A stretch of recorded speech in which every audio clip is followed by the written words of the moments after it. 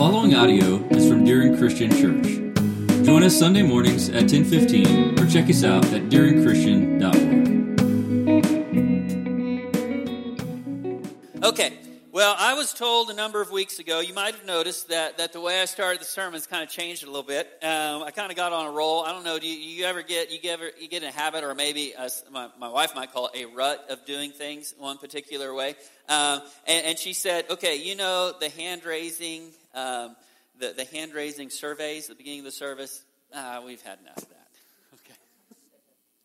She said it very, very tactfully, kind of. And said, I said, okay, message sent, not going to do that anymore. I don't know if your spouses help you in those ways. I'm sure that and I see you looking at your spouse right now, like, oh, I know what that's about. Okay, so I am not going to ask you to raise your hand today, but I do have a question for you. So keep your hand down, Zed. You're going to get me in trouble. All right? And this is the question. Are you a turbocharged subject changer? Okay, I'll repeat that. Turbocharged. Are you a turbocharged subject changer? Are you, I see people pointing, Laverta's pointing at Melvin. I don't know, Melvin. If I was looking around, I would see others doing quite the same thing. I have been accused of that. I've been accused of doing that in sermons, believe it or not, or in teaching settings. Some people call it chasing squirrels. Some people call it being a turbocharged subject changer, all right? So I have been accused of that, but I've also been the victim of a turbocharged subject changer before, all right? And I'll give you a little bit of example of what that looks like. You're having a nice conversation with someone.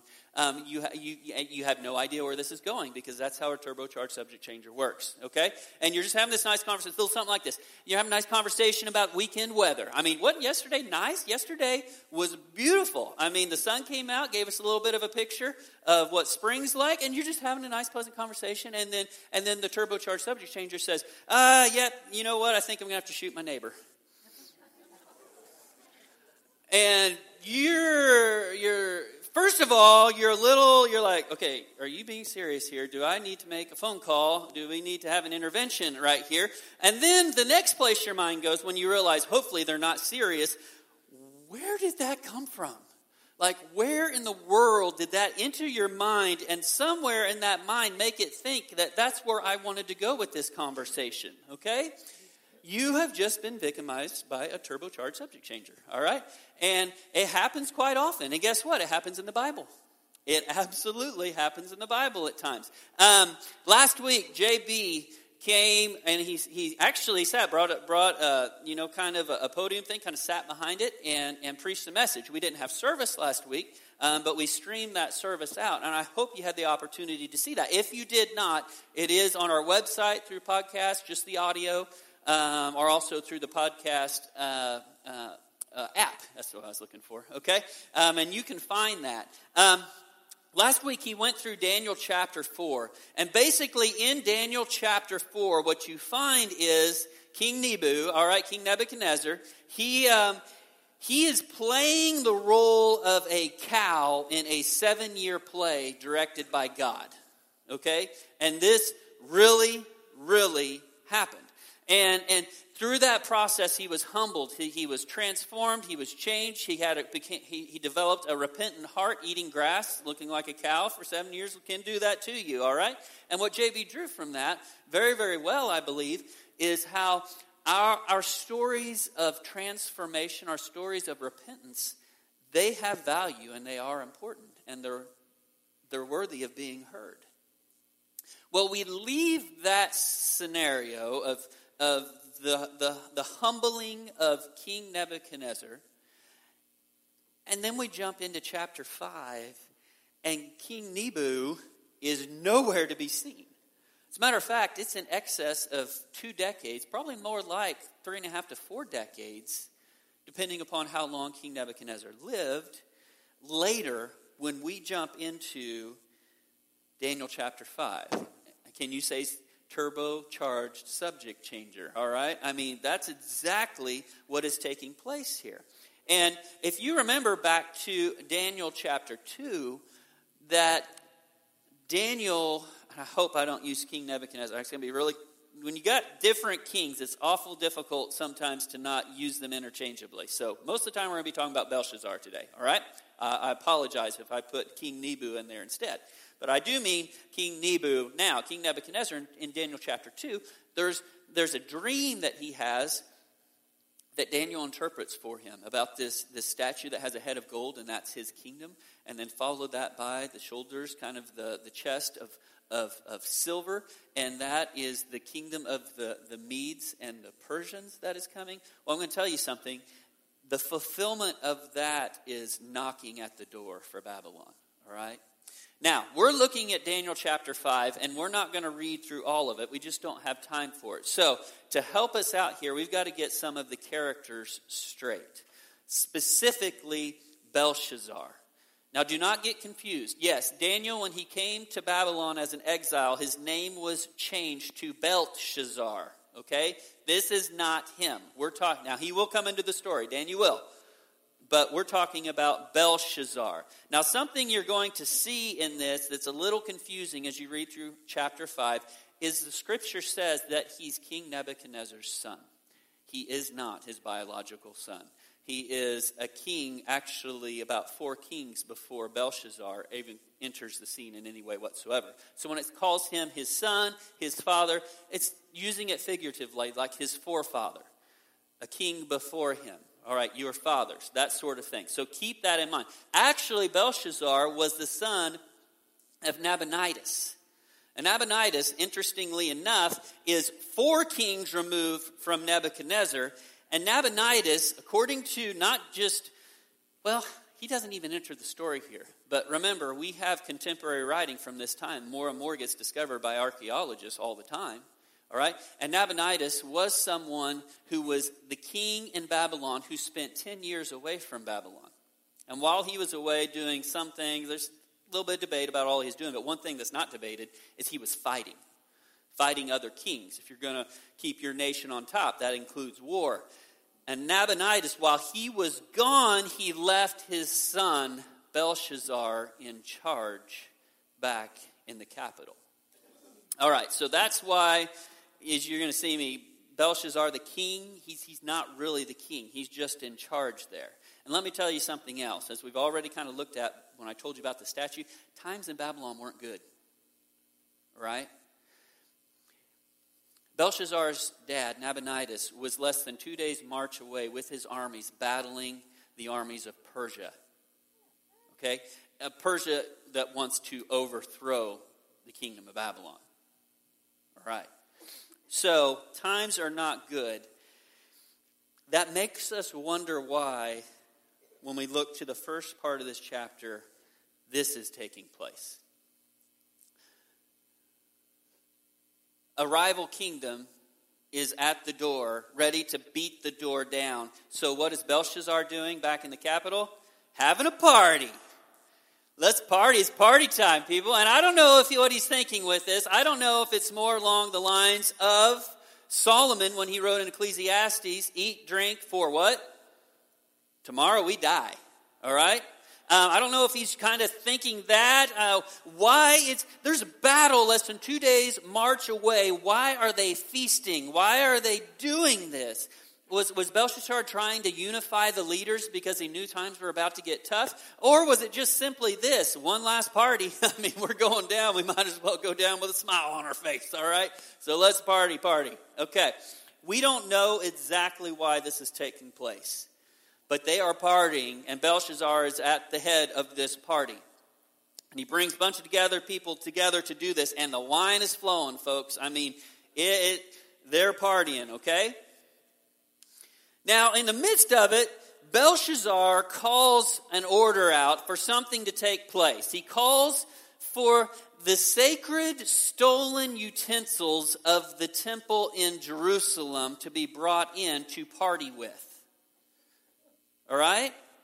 Now keep in mind, kings before him, 4 or 5 kings before him, King Nebuchadnezzar, who conquered Judah, took everything of value from that place and brought it to Babylon. Part of what he brought was the valuable things in the temple in Jerusalem. Belshazzar calls for these to be used in the party.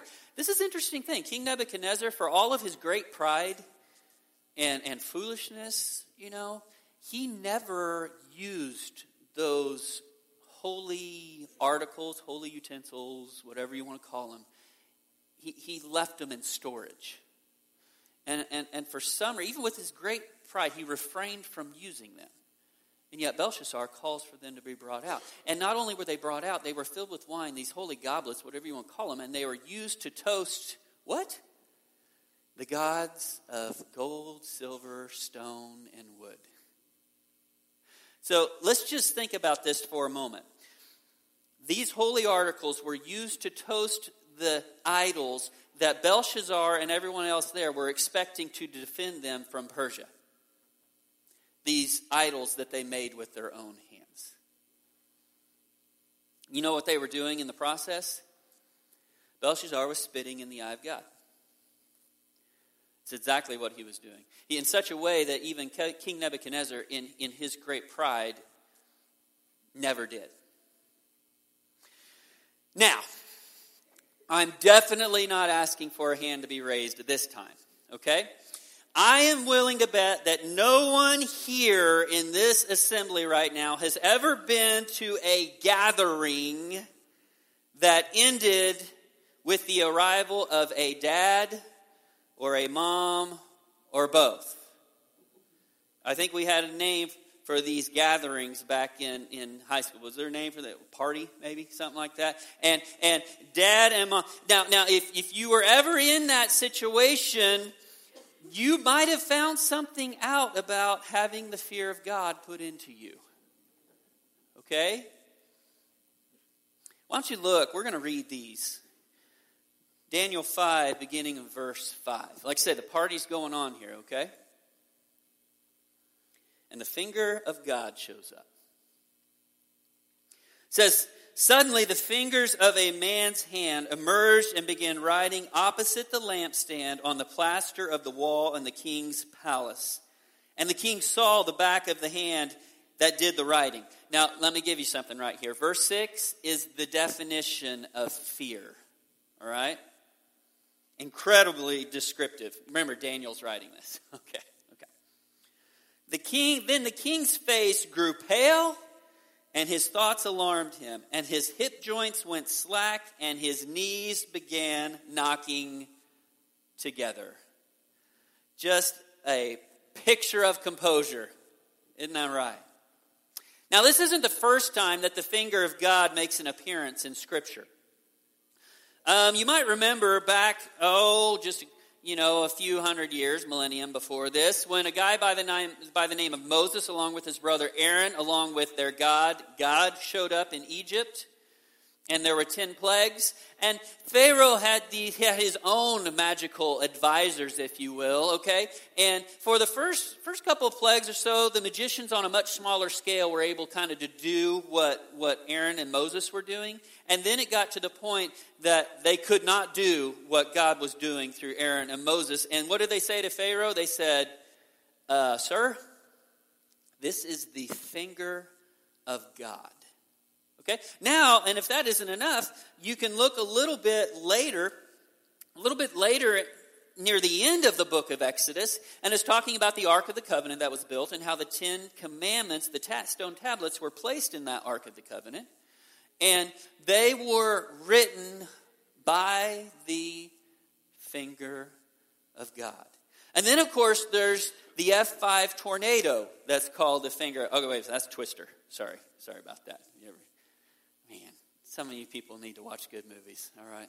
It's a great movie. And I saw that movie, I said, have I ever been accused of a turbocharged subject changer? Okay. Surely not. But when I watched that movie, I said, one day I'm going to have a vehicle with very big tires on it. Okay. Now, let's circle the wagons back, though, all right? Even in that movie, that statement of an F5 tornado being the finger of God is uttered with an understanding of incredible power, all right? And this hand shows up, and these words go on the wall. Belshazzar is literally losing it in front of everybody, and he immediately calls for help. Immediately. Now this will look a little bit like Daniel chapter 2. Maybe we've kind of seen this before, where you have a king upset and he calls for the wise men to come help him. And I'm telling you, these wise men in Babylon, worthless, okay? They never, you take Daniel, Shadrach, Meshach, and Abednego out of the group, these guys are just a cluster of nothing, okay? They never helped out when there was help needed, when help was really, really needed. So he calls for them, and it's not that it's hard to read on the wall. It's written, as I'm going to do my very best to pronounce here after a while, in Aramaic. And even the king, every one of them could read it. They just could not understand what it meant. They couldn't understand the significance of it. But a hand showed up out of nowhere without a body, thank you very much, and wrote it, okay? So there's something going on here. And really, really quickly, guess what? Everybody sobered up really, really fast. But it's not helping. And what happens next, along about verse 10, is awesome, because it's like the adults finally showed up, all right? It's like they finally entered the scene. And we see that the queen mother shows up. Now, I know what you might be thinking. If you're reading this closely on your own, you're like, oh, wait a second. It's already said that Belshazzar's wives, his concubines, all those are there. So is this like the head queen or something? No, it has nothing to do with any of his wives or anything like that. This queen mother is the wife, the widow now, of King Nebuchadnezzar. She's still alive. She comes in and she speaks to Belshazzar like someone would talk to a child. I think that's kind of how she sees him. She says, act like a king. Things are about to get tough. Now's the time to act like a king. She tells Belshazzar something else. She says 2 words. Now, this is what she meant. Said a few more words than that. But these are the words. Get Daniel. He served in the court of the king. And she'll make sure that Belshazzar hears that several times. The king, you little make-believe punk king here. Okay, the king was King Nebuchadnezzar, my husband. And Daniel served in his court. Get Daniel. Why don't we read about it? Verses 11 and 12. This is the queen speaking. She says, there's a man in your kingdom in whom is the spirit of the holy gods. And in the days of your father, illumination, insight, and wisdom, like the wisdom of the gods, were found in him. And King Nebuchadnezzar, your father the king. Now keep in mind, he's not his father, but she's emphasizing it for a reason. The king appointed him chief of the magicians, conjurers, and Chaldeans, and diviners. This is because there was an extraordinary spirit, knowledge, and insight, interpretation of dreams, explanation of enigmas, and solving of difficult problems. These were found in this Daniel, whom the king named Belshazzar. Let Daniel now be summoned, and he will declare the interpretation. So, the queen shows up. She puts Belshazzar in his place. Belshazzar's feeling a little chippy after that, I'm sure, because Daniel shows up after this, and you can read through it, and what you would see in the next few verses, if you read between the lines, is Belshazzar's condescending attitude toward Daniel. He reminds him very quickly, you're a captive, you're a slave, you're in exile, I'm a king. And then he interrogates him like a prisoner. And he says, I've heard this about you. I've heard that about you. I've personally heard. And he just goes on and on. And then he basically tells him, after all of this, he says, if you can solve this for me, I will give you great reward. To be honest with you, as we turn to the next few verses, we see something. Daniel's not too impressed with the company either. Daniel's not impressed at all with this Belshazzar.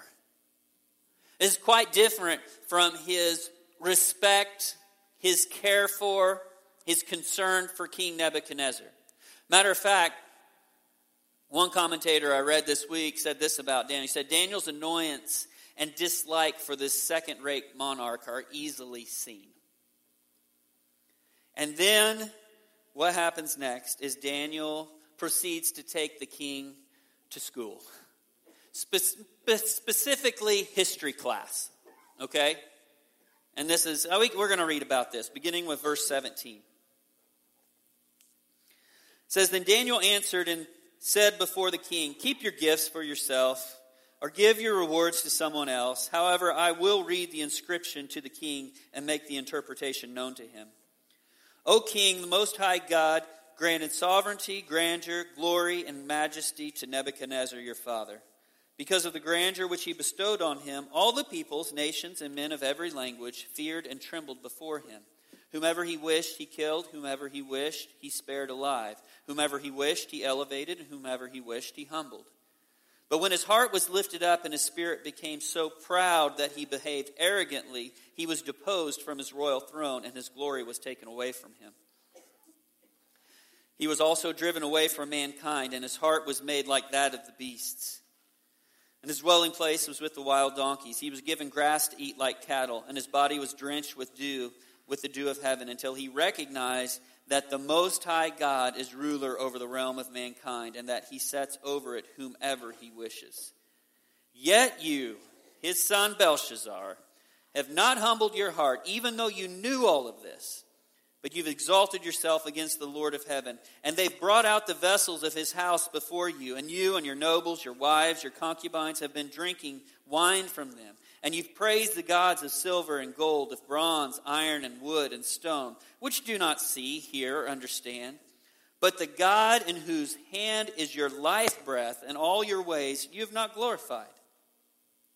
Then the hand was sent from him, and this inscription was written out. Now is the inscription that was written out. Mene, Mene, Tekel, Upharsin. This is the interpretation of the message. Meaning, God has numbered your kingdom and put it to an end. Tekel, you have been weighed on the scales and found deficient. Peres, your kingdom has been divided and given over to the Medes and the Persians. Well, in conclusion, this is what happens. The king gives Daniel his reward, which is kind of strange. You're like, well, Daniel already said keep the reward for yourself, and the king gives it to him and he accepts it. Well, most likely Daniel knew, he knew what the inscription meant. He knew that this reward really meant nothing. You're going to give me power in your kingdom that you're going to have for the next few hours. Wonderful. That's great. Okay? So Daniel receives the word, which means nothing, and Belshazzar dies that night. That very night. The end. Amen. Hallelujah. Let's pray. Let's go home.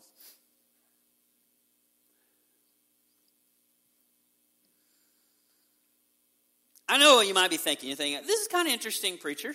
Kind of like history. And I will tell you this, the more that they uncover, archaeologists, the more cuneiform that they begin to understand from ancient times, the more they begin to see that everything we have written in our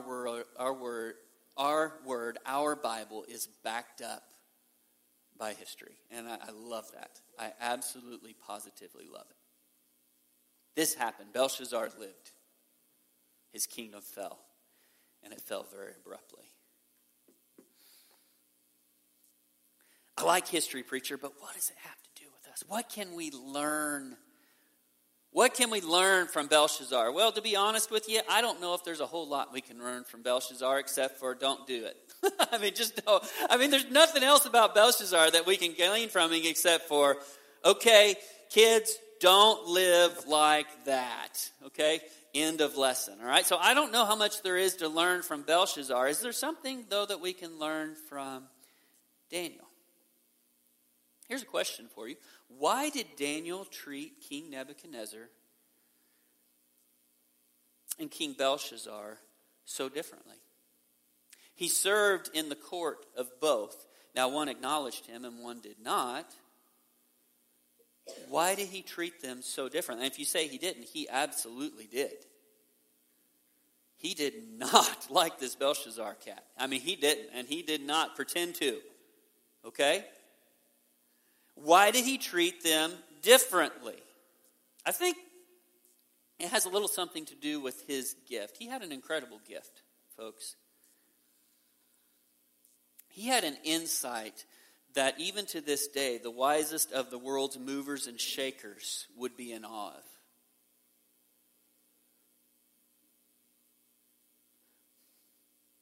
He had a gift from God to see what would take place in the future, not just in individual. We're talking about world scale type of future here, all right? And being able by God to do this gave him something that you and I do not have. It gave him the ability to see God's future judgment today. That's what he had. Why does that matter to us? It matters to us because of this. If you don't get anything else today, get this, please. Because if we're not careful, we have a tendency as believers in Christ to put ourselves in a place that we don't belong. And that place is a judgment seat. Listen closely. We do not have the insight or the right to disregard people and their value before God. Let me repeat that. We do not have the insight or the right to disregard people and their value before God. What do I mean by that? Sometimes it's hard to love people who don't love us back. Jesus put it this way. Jesus, near about the first year of his ministry or so, we find it right there smack dab in the Sermon on the Mount, we call it, Jesus' one of his longest recorded sermons. And this is what Jesus said in that. He said this. He said, love your enemies and pray for those who persecute you. Love your enemies and pray for those who persecute you. You know, I was posed, and boy, we can go a whole nother route with that. I mean, you see what Daniel and Shadrach, Meshach, and Abednego, the place that they were in, you know? And they did show respect and concern for King Nebuchadnezzar. Daniel didn't show up for Belshazzar.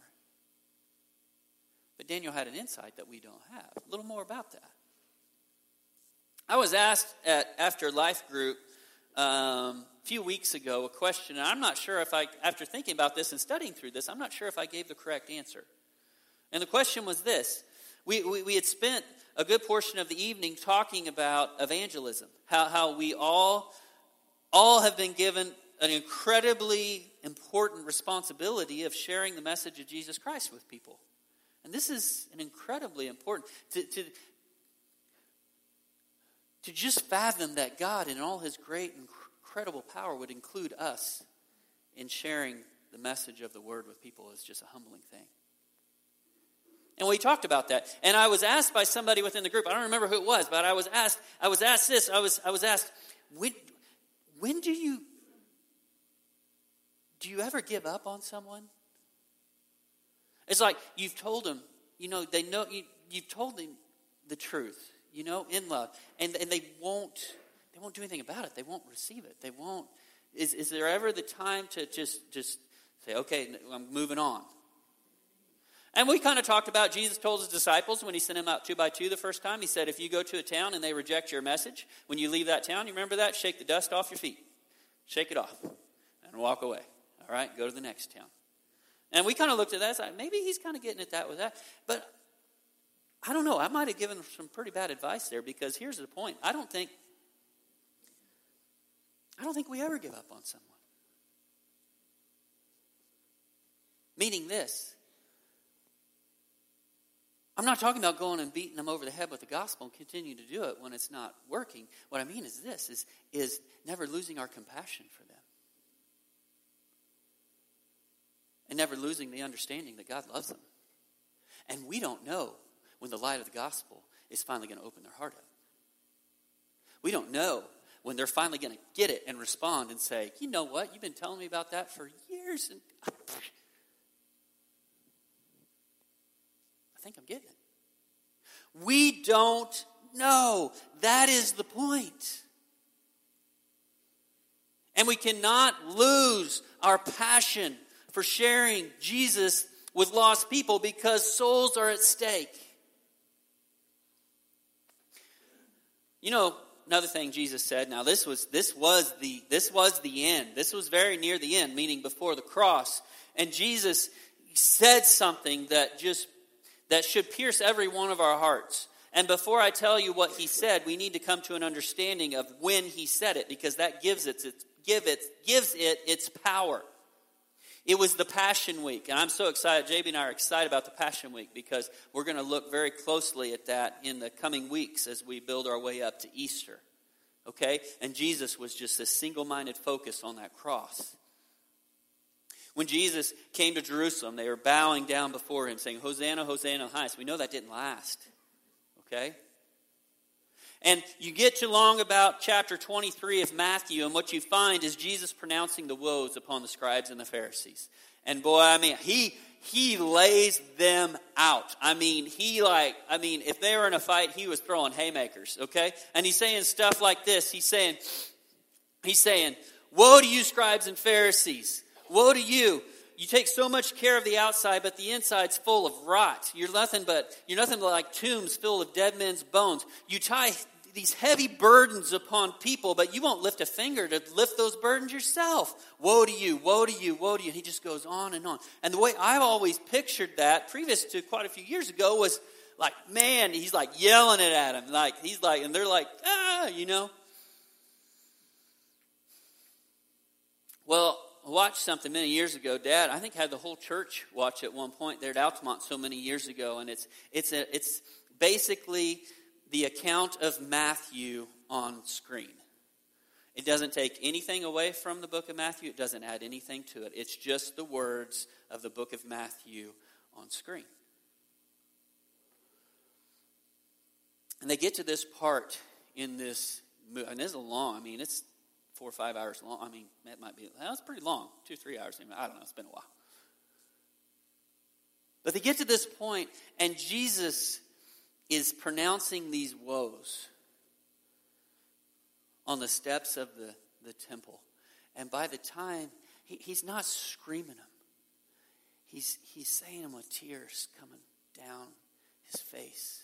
And by the time he's through with them, he just is just physically exhausted. Because he loves these people so much. And he follows those woes with this: Jerusalem, Jerusalem, who kills the prophets and stones those who are sent to her. How often I've wanted to gather you and your children and gather them together like a hen gathers her chicks under her wings. But you were not willing.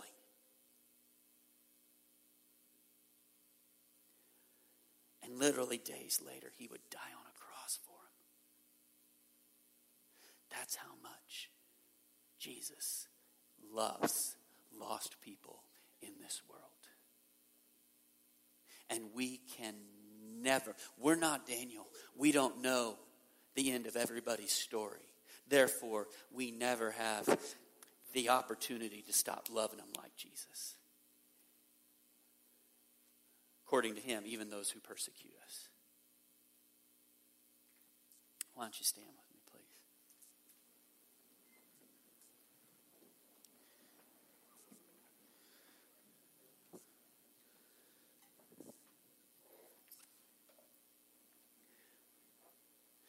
We've been given an incredible responsibility in this world to look like Jesus.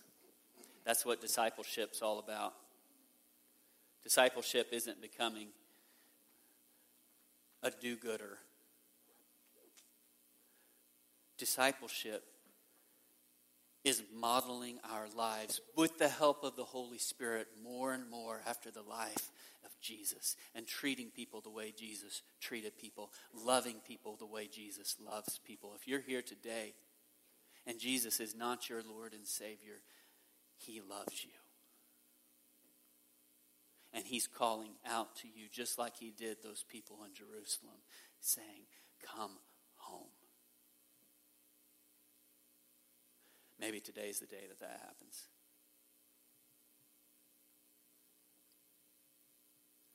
I went to a funeral a couple of weeks ago. A lot of you were there. Karen Roper's funeral. Pretty incredible woman. Had the privilege of getting to know her a little bit when I substitute taught over at Caney. Yeah, I came into that crazy place and substitute taught a little bit, guys. Whew. Brave person, huh? And she was always such a joy, in there. Especially the first time. First time you go substitute somewhere, I don't care what you say. I don't care how old you are. You go in as a substitute, you're scared of those kiddos. Okay? You can say whatever you want. And she would say, give some advice. I mean, just a sweetheart. And a woman who let the light of Jesus Christ show through her continually. And Dave Bycroft preached that. And it was preaching. It was not giving a eulogy or anything. It was preaching.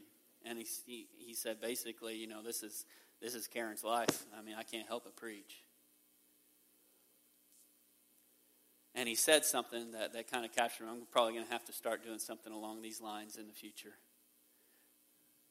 He said this. He said, there's a lot of you here, and the reason you're here is because you knew Karen Roper, and she meant something to you.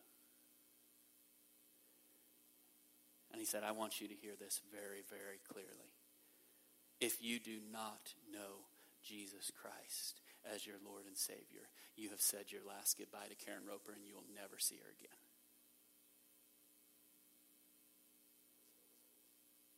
But if Jesus is your Lord and your Savior, your reunion will be sweet because of him. And then he followed that with this. If you want to see Karen, but you don't know Jesus, it's a package deal. Okay? So get to know him. He said that because Karen's life exhibited that, but he also said it because Dave's a man who loves the lost. We are all to love the lost in that way because that's the heart of Jesus.